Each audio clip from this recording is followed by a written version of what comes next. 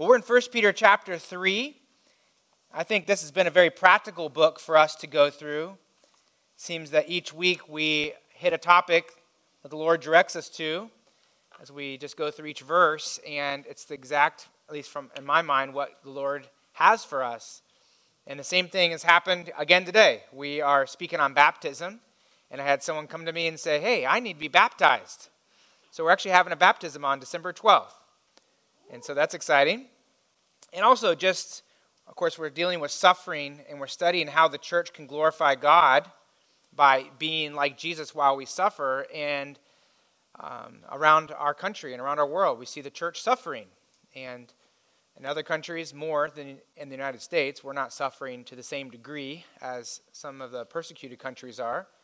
But I was reading an article in ChristianPost.com that reported the Barna Research Institute came and did a study, and they predicted within the next 16 to 18 months that 1 in 5 churches in the U.S. would close. They said just because of the shutdowns and the effect it's having. I think sometimes in our context right here, we're kind of back to normal, and so we don't really experience that. But honestly, if you talk to other pastors and churches around the country, I mean, even in places, actually I think in California, maybe there's actually been, in some churches, a resurgence of attendance for some churches. Honestly, in some places where there's more quote-unquote Christians, it's actually the attendance is a lot lower. And I don't know why necessarily that is. I have some thoughts on that. But there's definitely an impact on our country and on our churches because of what's happening. And many pastors, many churches are finding themselves in situations where they don't know what the future is going to look like for them. And it's possible many churches will close down. Now, first of all, let me say some of them should close down because they don't preach the gospel. Okay? So we would hope they would preach the gospel, get a pastor in there that preaches the gospel, and if not, close down. But for those that are gospel-preaching churches and they're suffering, how should they respond? How should we respond as a church when we face difficulty, whether it be Christian persecution or just our own suffering that takes place because we live in a sin-cursed world?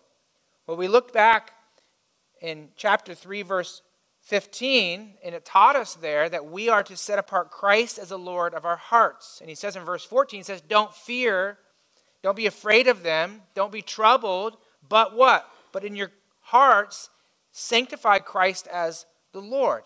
So instead of fearing suffering, instead of fearing the future and the trouble that can come, we're to recognize that Jesus is the Lord. And we're to set him as the Lord of our own hearts. So we're to have him control our hearts, control our inner person by his Holy Spirit, and we're to recognize he's the one that's ruling over everything anyways. So what happens in verses 18 through 22 here is Peter wants to really support and strengthen our faith in Christ's lordship. So he presents really the lordship of Jesus Christ, the victory that Christ won for us. And so we saw last week that Jesus is the victor, and he saves and vindicates those who endure by faith. And this is what I think the main point of this text here, verses 18 through 22, is that Jesus is the victor. And so he goes through and he says, listen, Jesus gained the victory in verse 18. Then verses 19 and 20, Jesus proclaims the victory through his prophets, Noah, through preachers. And then in verse 21, we're going to see this morning that he symbolizes the victory. That's through baptism. And then we're also going to see that Jesus rules from victory as he sits on the right hand of God the Father. So look down with me. 1 Peter chapter 2, chapter 3, we're going to look at verses 18 through 22. Would you stand as I read the word of God? You can follow along. If you're able to stand, stand. If you're not able to, that's okay. 1 Peter chapter 3, verse 18 says, this is the reading of the word of God.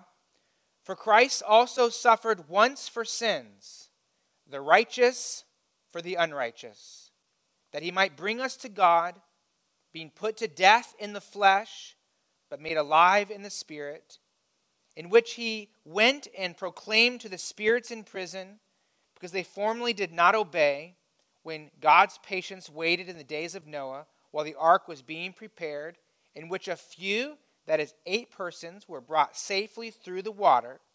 Baptism, which corresponds to this, now saves you, not as a removal of dirt from the body, but as an appeal to God for a good conscience through the resurrection of Jesus Christ, who has gone into heaven and is at the right hand of God with angels, authorities, and powers having been subjected to him. Let's pray. What a blessing it is from you, Lord, to be able to hold in our hands the Word of God. And it is our heart's desire that we follow you, obey your will, your word, by the power of your Holy Spirit. So I pray during this time you will speak to us through the word, which you promise you will do if we truly discern and understand and teach what your word says. And so I pray the Holy Spirit will work powerfully during this time, we pray. In Jesus' name, amen. You may be seated.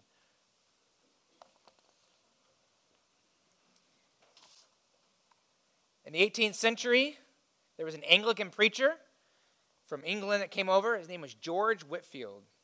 And he preached the gospel in the fields of America. People came from all over and heard him preach. And thousands of people came to faith in Christ. Many of those individuals, they claimed to be Christians before this. They had gone to churches like the Episcopalian Church, which is actually the American form of the Anglican Church. Also, some of them went to the Congregational Church, which was kind of an offshoot of the Episcopalian Church. Many of them had gone to those churches all growing up. They had been baptized, or they would have been, you might want to say it this way, they were sprinkled or poured on as a baby. And they believed that brought them into the covenant of God. Therefore, they were going to be in the kingdom of God. They were going to go to heaven. But when they heard George Whitefield preach the gospel, they recognized that they were going the wrong way. They were trusting themselves. They were following their sin. And they had never repented and turned to faith in Jesus Christ. And so thousands of people came to faith in Christ. And there was these new converts then filling up the churches in the 18th century there. And the question was, what are they to do to show that they've come to faith in Christ? Like, how can they display that for everyone to say, listen, I wasn't a Christian before, even though I claim to be, but now I'm truly a convert. I've truly repented and turned to Christ. And the answer from many, particularly the Baptists, were be baptized. In fact, for the Baptists, they went back to the Scripture and they followed the New Testament pattern, which was believer's baptism. That was when a person gets saved, they get dunked under the water and brought back up, which is a testimony that they have trusted in Jesus Christ. And so many of those people actually began to get baptized and then started going to churches that taught that as well. In fact, so much so that George Whitefield lamented, saying that he regretted that many of the chickens that had hatched with new life had become ducks. In other words, they weren't Anglicans or Congregationalists or Episcopalians anymore. They all became Baptist or some sort of Baptist. They believed in that. One of the notable people who was saved and baptized during this time was William Carey, who became a Baptist missionary to India. He influenced another Congregationalist missionary named Adoniram Judson, who on his way over to Burma, or on his way over to India, then to Burma, he studied the Bible, came to the conviction the Bible taught in believer's baptism, and then he was baptized by William Carey in India there. And so what these men, and really thousands of those converts, discovered was the Bible clearly teaches that those who repent and believe in Christ are to picture their faith in Christ and Christ's victory through baptism. And so what we're studying here this morning is that Jesus Christ symbolizes his victory in his death, burial, and resurrection through baptism. And baptism really is a personal testimony that a person has identified with Christ's death, his burial, and his resurrection. And so for the church, this is a very important picture, a very important symbol. But I would say even especially for the suffering person, the suffering church. And why is that? Because this is a visual picture of the victory of Christ. That Christ saves and vindicates those who trust him in his death, burial, and resurrection. Remember those old pop-up books you had when you were a kid? I don't even know if they have those anymore. But you remember that you open the books up, and it's like, maybe it's Alice in Wonderland, and you open it up, and poof, there comes the tree and the hole and the rabbit and all that. Remember that? And it's like a visual picture of the story that you could read of Alice in Wonderland. And the Bible has these different pictures that it has us present. In the Old Testament, that was like the tabernacle. If you walk through the tabernacle, you're basically walking through a picture book of what God was doing for Israel and what God had promised to do. In the New Testament, we kind of have a picture book in a sense, and that is things like baptism. Baptism is like a picture book that we get to participate in. We kind of literally pop up, right, and reveal what Christ has done for us. It's a picture of Christ's death, burial, and resurrection. So in verse 21, we see this idea that Jesus wants us to symbolize his victory through baptism. In order to understand verse 21, you got to go back to verse 20. So let's read verse 20 and think about this. So look down at verse 20. It says, remember, those were those who were alive during the flood, but rejected the Lord, and therefore they are now spirits in hell, because they formerly did not obey when God's patience waited in the days of Noah, while the ark was being prepared, in which a few, that is 8 persons, were brought safely through the water. Baptism corresponds to them. So Noah and his family were saved through the water. And then verse 21, Peter teaches that the account of Noah is an illustration of how God saves us. So in other words, he's saying, listen, there's a picture of Noah and how God saved him, and that helps us to understand the picture of baptism and how God saves us. So we got to remember the account of Noah. When you think of the account of Noah, he wants us to think of what Christ has done for us. So remember Genesis chapter 6, we reviewed this last week, but God sent judgment upon the earth, right? And it was the form of rain. And what did the rain bring? And the water from underneath, what did it bring? It brought a flood, which brought death. So God sent judgment. It was really a massive flood of water that brought death upon every person. And why did he bring that? Because every person on the face of the earth had sinned against God and rejected him, and they were following their own hearts. So this judgment was to fall on every person. So for 120 years, God waited patiently for these people to repent. They did not. And then after 120 years, God sent this water, this judgment upon them. Now, the question is, did that judgment fall upon just those people, or did it also fall upon Noah and his family? What do you think? It's kind of a trick question. Did it just fall on the people outside the ark? Did it fall on Noah and his family? Well, it fell on everyone. That included Noah and his family. In other words, every person experienced the water judgment from God, but the difference for Noah was what? The judgment fell upon the ark and not upon them. In other words, they were safe inside the ark. The judgment hit the ark, and it didn't hit them because they were protected by God. And hopefully you can see the illustration here. Like the judgment of death by water was to fall on every person in Noah's day, the judgment of death falls upon every one of us. Every one of us will have the wrath of God poured out upon us because of our sin. Noah and his family, they trusted God, and they were saved by being safe in the ark. And those of us who trust in Jesus Christ are safe in him. And quite literally, the wrath of God, the judgment for sin, falls upon Jesus. It hits Jesus on the cross instead of hitting us because we believe in him. And like Noah and his family went from an old life to the ark to a new life, we go from an old life, we're saved, and we walk out in newness of life. And so what he wants us to do is think of these accounts, this account of Noah, and think of the illustration of baptism. And so look in verse 20. He says, the end of verse 20, these 8 persons were brought safely through water. Now, when you see water, what you should think of is judgment, right? That was the judgment upon the earth. So they were brought through judgment, but they didn't experience judgment because they were safe in the ark. And then baptism corresponds to this. So the picture of that water in baptism is judgment, right? And so think about what is baptism. In fact, I put a definition up here. It's kind of a long one. If you want to write it down, you can. I'll put it up here a couple times. What is baptism? Baptism, water baptism, I should say, water baptism is an external demonstration that symbolizes your inner faith that Christ's death, burial, and resurrection has been applied to you. It's an external demonstration that symbolizes your faith that Christ's death, burial, and resurrection has been applied to you. And during the Sunday class hour, I'm going to talk more about baptism and how it's used in the New Testament and the different types of baptism. But first of all, notice it's an external demonstration that symbolizes something. The word baptism, the verb, baptizo, the Greek verb, actually literally means to immerse or to put under. Every baptism you see in the New Testament is someone being dunked under water. So the idea that you pour it on someone or you sprinkle something on someone, that's not found in the New Testament. So baptism literally means to immerse. It's actually a transliteration of the Greek word. The word baptism is. And so the picture of baptism is that if it's a pastor baptizing someone, the pastor is burying that person. So imagine me up there in a couple weeks baptizing this person that's going to come, maybe a couple other people.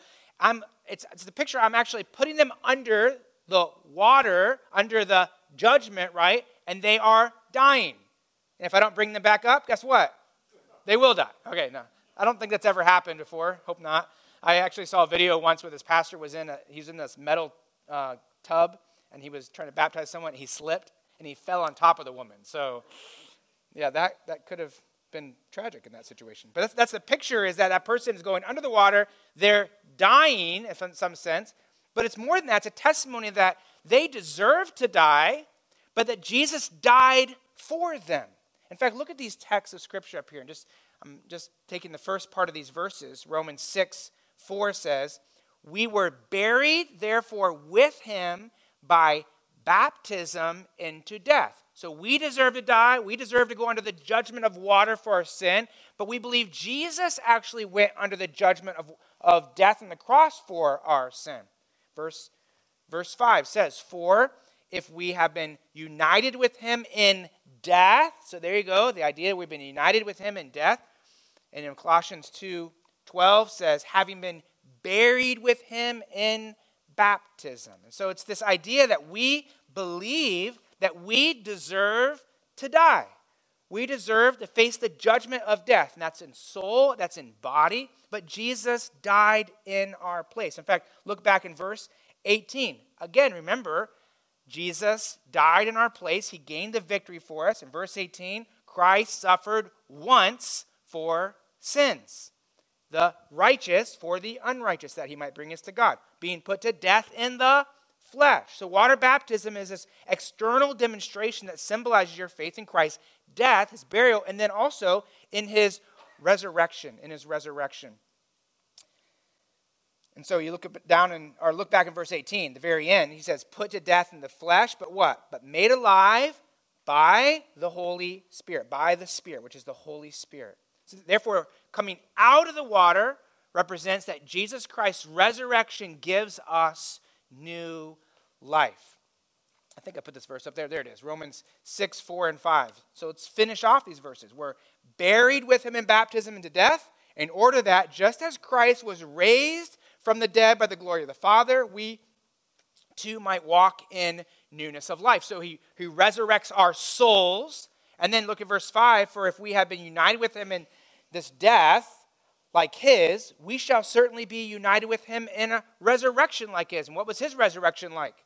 He got a brand new body, right? So he resurrects our souls now, and there'll be a day when he resurrects our body. And so what we're doing in baptism is we're actually demonstrating that we have trusted that Jesus has applied his death, his burial, and his resurrection to us.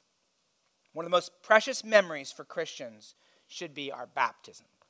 Christians, do you remember the time when you came to faith in Christ, and then the next time when you then were baptized and demonstrated that to the church, that you had trusted in Jesus Christ? It's a precious memory we should all have. It's our time to testify what Christ has done for us. Again, like I said, in a couple weeks, we're going to have a person be baptized, and if you're a believer in here and you've never been baptized, Christ commands us to demonstrate to the church that we have trusted in Christ's death, burial, and resurrection. So I would encourage you to publicly follow the Lord in obedience in that way.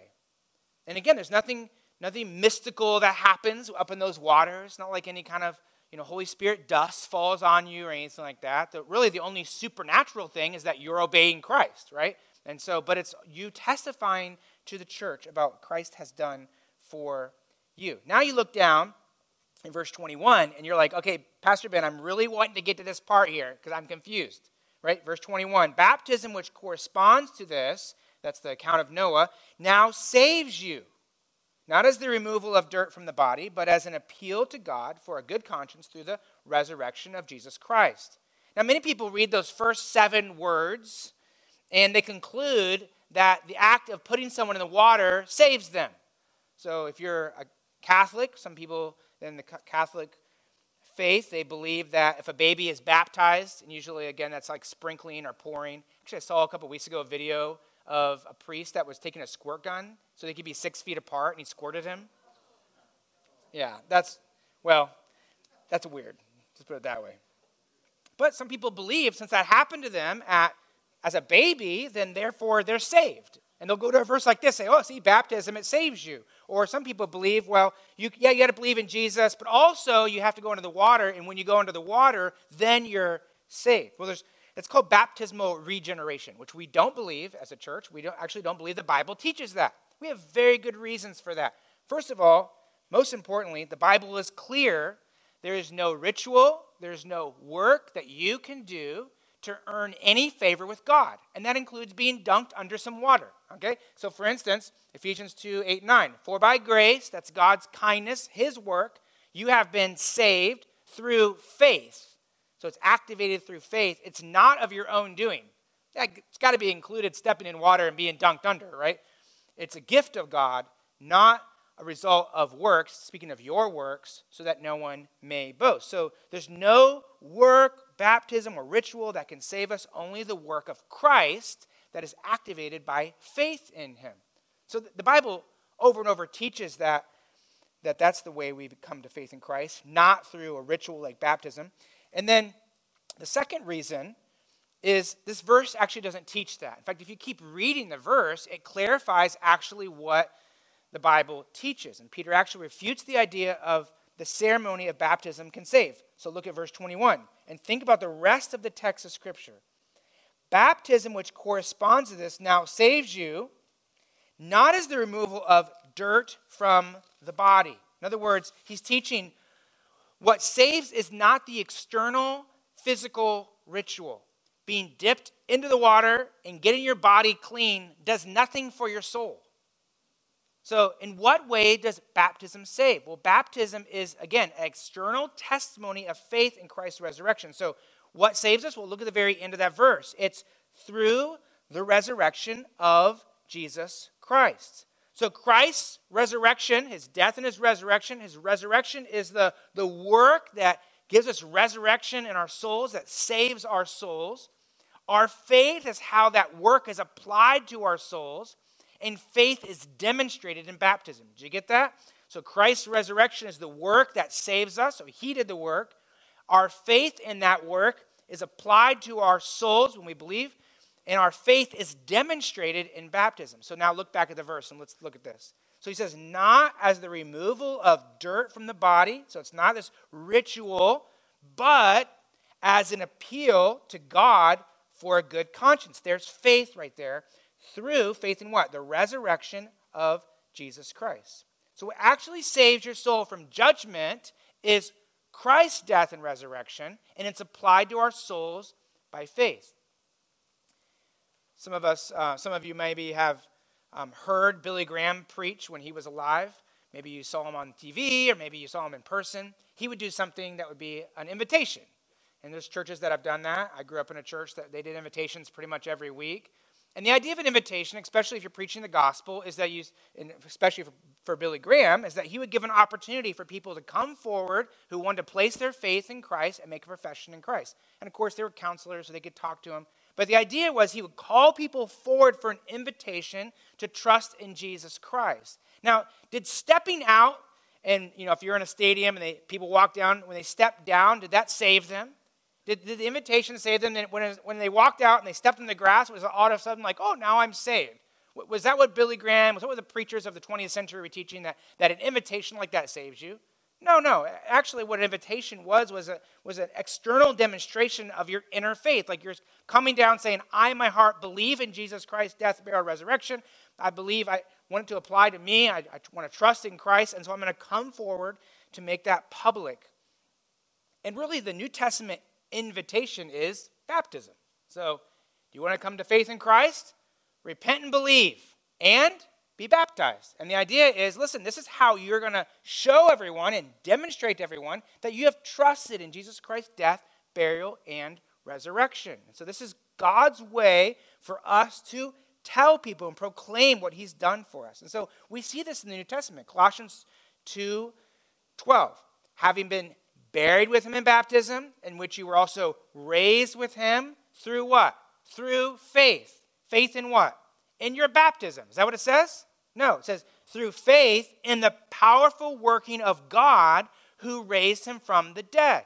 In other words, it's faith in the work of Jesus Christ, not faith in yourself, not faith in some water that's up there that probably is hard water anyways, hasn't really been chlorinated properly. You know what I mean? It's not like there's something magical about that, nothing great about it. It's just a way to picture that. Our faith is in Christ. So Christ's resurrection gives us the hope of our own resurrection. And so we have an appeal to God for a good conscience. And that's speaking there of the idea that our inner conscience has faith that Christ's resurrection will be applied to us and has been applied to us through the work of the Holy Spirit.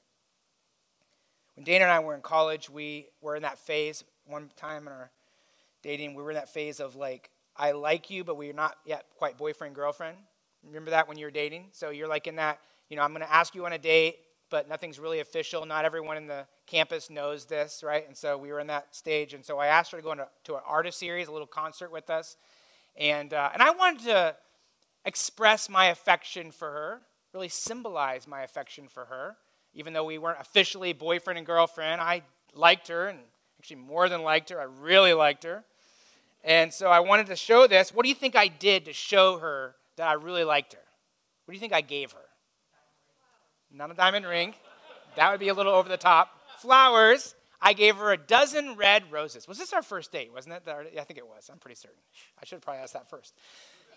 But that was the first time I gave her roses, and it was a symbol. It was a symbol, an external symbol of an internal affection I had for her. The roses didn't make me love her, right? It actually didn't make us boyfriend and girlfriend. It wasn't like I gave it to her and like, zing, all of a sudden we're boyfriend and girlfriend. Like there's nothing magical about it. It was a symbol of what was going on in my heart. And that's the same thing we have with baptism here. It's a symbol. It's a picture of what Christ has done for us in our hearts. Water baptism is an external demonstration that symbolizes your inner faith that Christ's death, burial, and resurrection has been applied to you. And in many countries, especially those where Christians experience severe persecution, the picture of baptism is, I think, much more significant to us. Again, it pictures the victory Christ has won for us. I read a story about a young man. This was an article that dates back to October 2020, so pretty recent.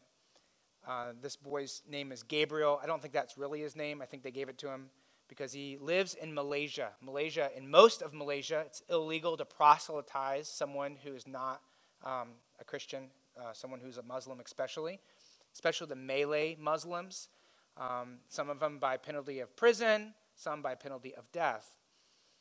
And so this young man was given the gospel by someone. So his father is a Muslim. He has his father has 3 wives. One of them is presumably his mother. And so they were very strict Muslims. But again, someone came and gave this young man the gospel. And he came to faith in Christ. Christ resurrected his soul. It was pretty awesome to think about over in that hard, dark country. And after he heard the gospel and accepted Christ, what do you think he wanted to do? He wanted to be baptized.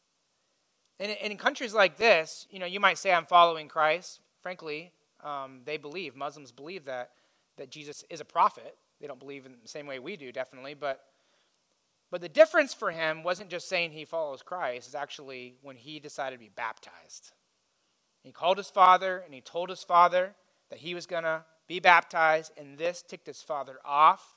His father rejected him, but the son still went forward and went to church and went to the waters of baptism and was baptized. And this is what they reported he said that happened when he was there. He said there was so much joy on his face when he was baptized. His eyes sparkled.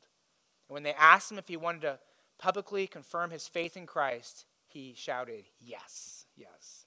And that right there really is what baptism is right there. It's declaring your faith in Christ, that he has won the victory for us. Then our last point is that Jesus rules from victory. He rules from victory. Look at verse 22. Who has gone into heaven and is at the right hand of God with angels, authorities, and powers having been subjected to him. Remember, Peter wants us to encourage, he wants to encourage those suffering churches to remember that Jesus is the victor. That Jesus is the victor, and he saves and vindicates those who endure by faith. And so what he does in verse 22 is he sets Jesus up as the Lord. He recognizes that he rules from victory. Now, what's the difference between ruling from victory and in ruling for victory? Well, in verse 18, he ruled, he gained the victory, right? But there's a difference between ruling from victory. In fact, let me ruin a story for you.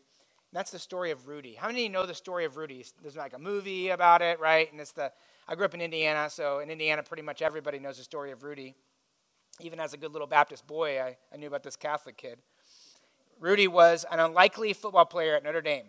So there's a movie, there's stories about him, and it's a true story of this guy who was too short really to play football. He was dyslexic, so he struggled with some academics. And so he was academically not really able to do it. Financially, wasn't able to be in Notre Dame. But eventually, it all came together. Someone helped him get his academics up, and physically, he was still kind of small. But they let him on the team anyways, basically because he had a lot of spirit, right? And he really loved Notre Dame, so they put him on the team. And then it was like the last home game of the year, and they were playing, I think it was Georgetown. Let me see here. It was Georgetown, yeah, they're playing, was it Georgetown or Georgia Tech? Georgia Tech, that's right, Georgia Tech. They're playing Georgia Tech, and the score was 24-3, and finally they let Rudy in. He tackled, the quarterback. It was everyone cheered, and the game ended. They put him on his shoulders. They exited out with him, and supposedly the only time, except maybe one other time in recent history, that a football player was carried on the shoulders of the players out of the stadium. Okay, so that's the big story. Very exciting. But actually, think about it this way. The game was pretty much already over, right? I mean, the score was 24-3. Like, Rudy could go on the field. He could do anything. The guy's not going to lose the game for them, right? And the coach only put him in the game because he knew they already won. I mean, the time hadn't run out yet. There's only a couple of seconds left on the clock. But, I mean, 21-3 or 24-3, how are you going to lose the game? So that's why he put the short little kid in there, college student in there. And, in other words, he was ruling, or he was coaching, you could say it this way, he was coaching from victory. He already knew he won the victory, right? The coach did. In fact, Rudy went in there. He had nothing to lose. I mean, how bad could he mess it up, right? And so in some sense, he was playing from victory. And the point is this, is that they already had pretty much the victory, right? The time just had to run out. Christ has already won the victory for us. So he rules from victory. And so the Bible says in verse 22, that he has ascended into heaven, and that the ascension to heaven is seen there where he says, has gone into heaven, and then he's sitting at the right hand of the Father there.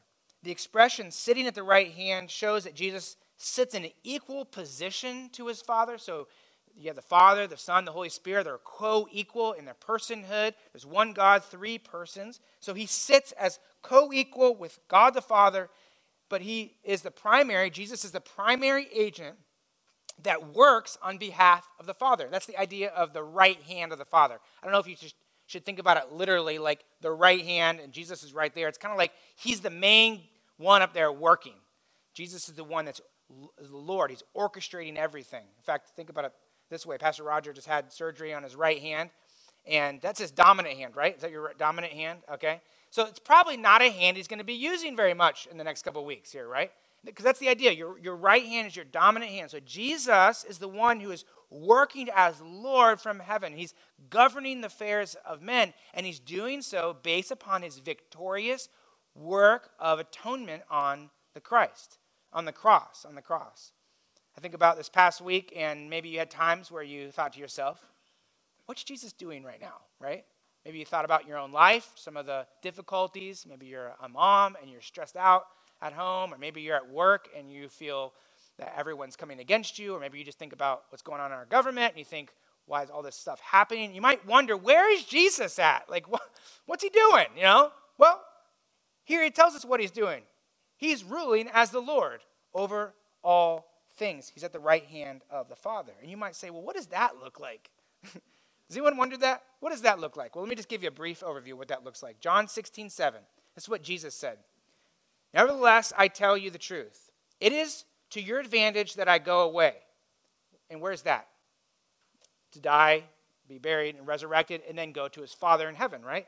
For if I do not go away, the Helper will not come to you. But if I go, in other words, if I go to the right hand of my Father and I've rule from heaven, I will send him to you. So it was necessary for Jesus to die, be resurrected, and then ascend to heaven. Why? So he could send the Holy Spirit to do a work amongst us. In fact, Jesus said that the work of the Holy Spirit will actually be greater than his work on earth. Remember that in John 14:12? Truly, truly, I say to you, whoever believes in me will also do the works that I do, and greater works than these will he do. Why? Because I'm going to the Father. Now, don't miss that last part. What does it mean to go to the Father for Jesus? It's to sit as the Lord to rule over the affairs of men. So greater works will Jesus do when he rules from heaven at the Father's right hand because he's going to the Father.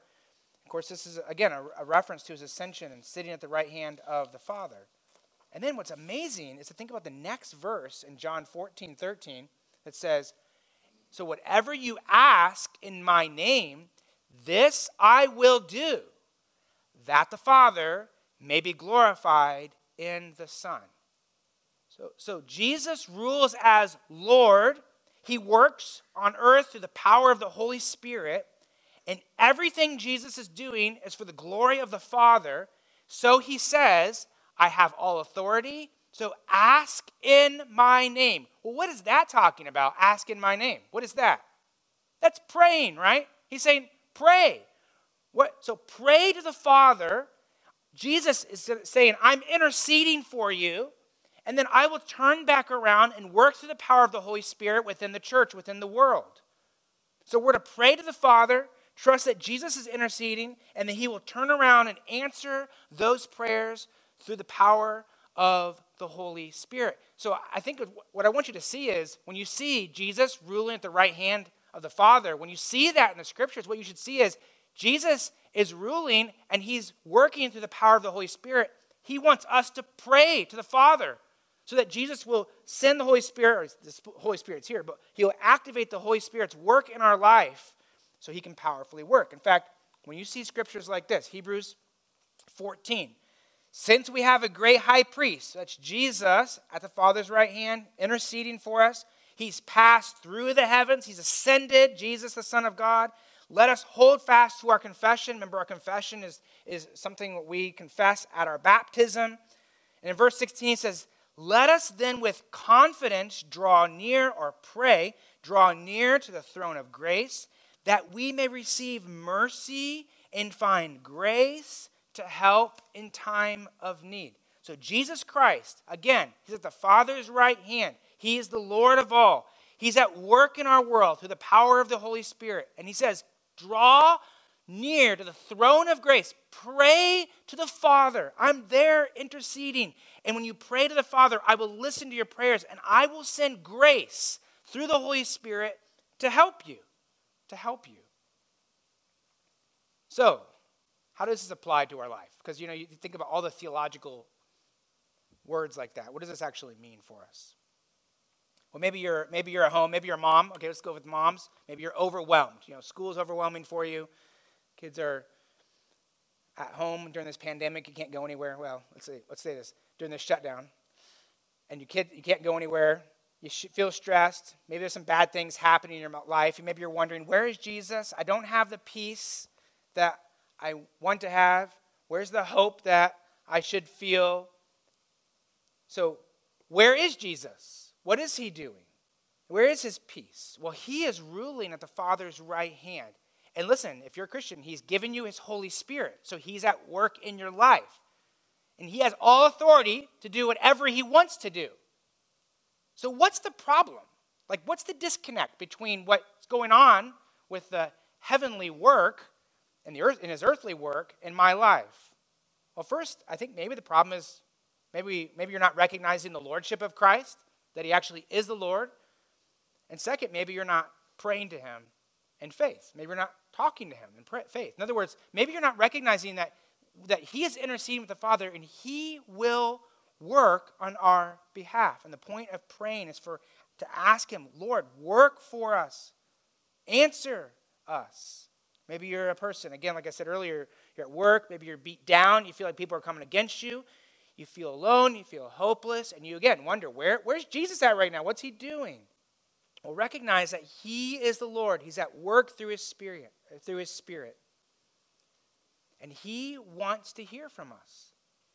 He wants us to pray. He wants us to submit to his lordship, petition his Father to work on our behalf. And you might say, well, I don't feel like anything's happening. Well, look at verse 22 and recognize something. Jesus can do anything that he wants to do. What does he say in verse 22? He says, with angels and authorities and powers having been subjected to him. This represents the most powerful beings in the existence of the world besides God and his own holy angels. These are demonic spirits, Satan himself, but they're defeated. Now, they act like they're not defeated. Sometimes we act like they're not defeated. How do we act like they're not defeated? Well, we don't even pray. We don't even trust God. But Satan is not the victor. God, Jesus Christ, is the victor. There is, though, a cosmic war taking place in our world. Right? We can look around and we can look at the government and we can go, man, who's winning? We can look at homes. We can see homes falling apart. I heard about this pastor this past week who, during the pandemic, had an adulterous affair. And you go, what? We can look at different arenas in this world and see where Satan seems to be the victor. But we know the reality is that Jesus Christ is the one who gained the victory, and he rules from victory. So what are we to do? We're to walk by faith and act like he's gained the victory. And it's not like a pretending kind of thing. It's the reality. He's ruling right now. So what does that look like for us? We go to him in confidence. We pray to him as the one who will powerfully work by his Holy Spirit. Jesus Christ is the victor. He's the victor. And he saves and he vindicates those who endure by faith. And so, brothers and sisters in Christ, keep enduring. Keep trusting him.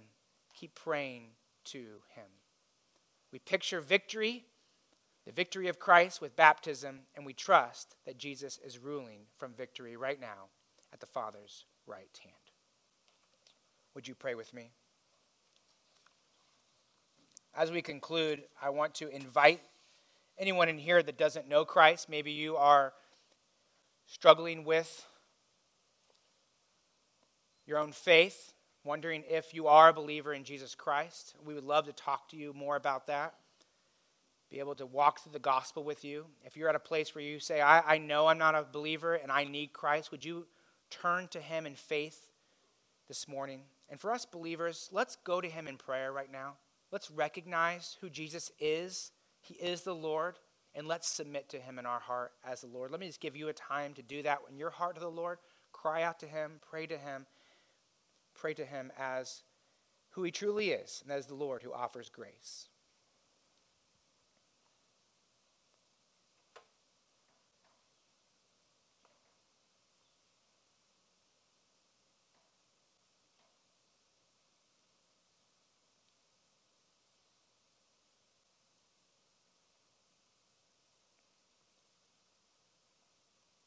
Father, I'm so thankful that I can pray to you right now with full confidence that no sin of mine or anyone in here that's in Christ can separate us. No demonic spirit can distance us from you. That you hear us and you answer us and you work for the glory of your name. So we can pray in confidence, asking God, give us grace, give us help.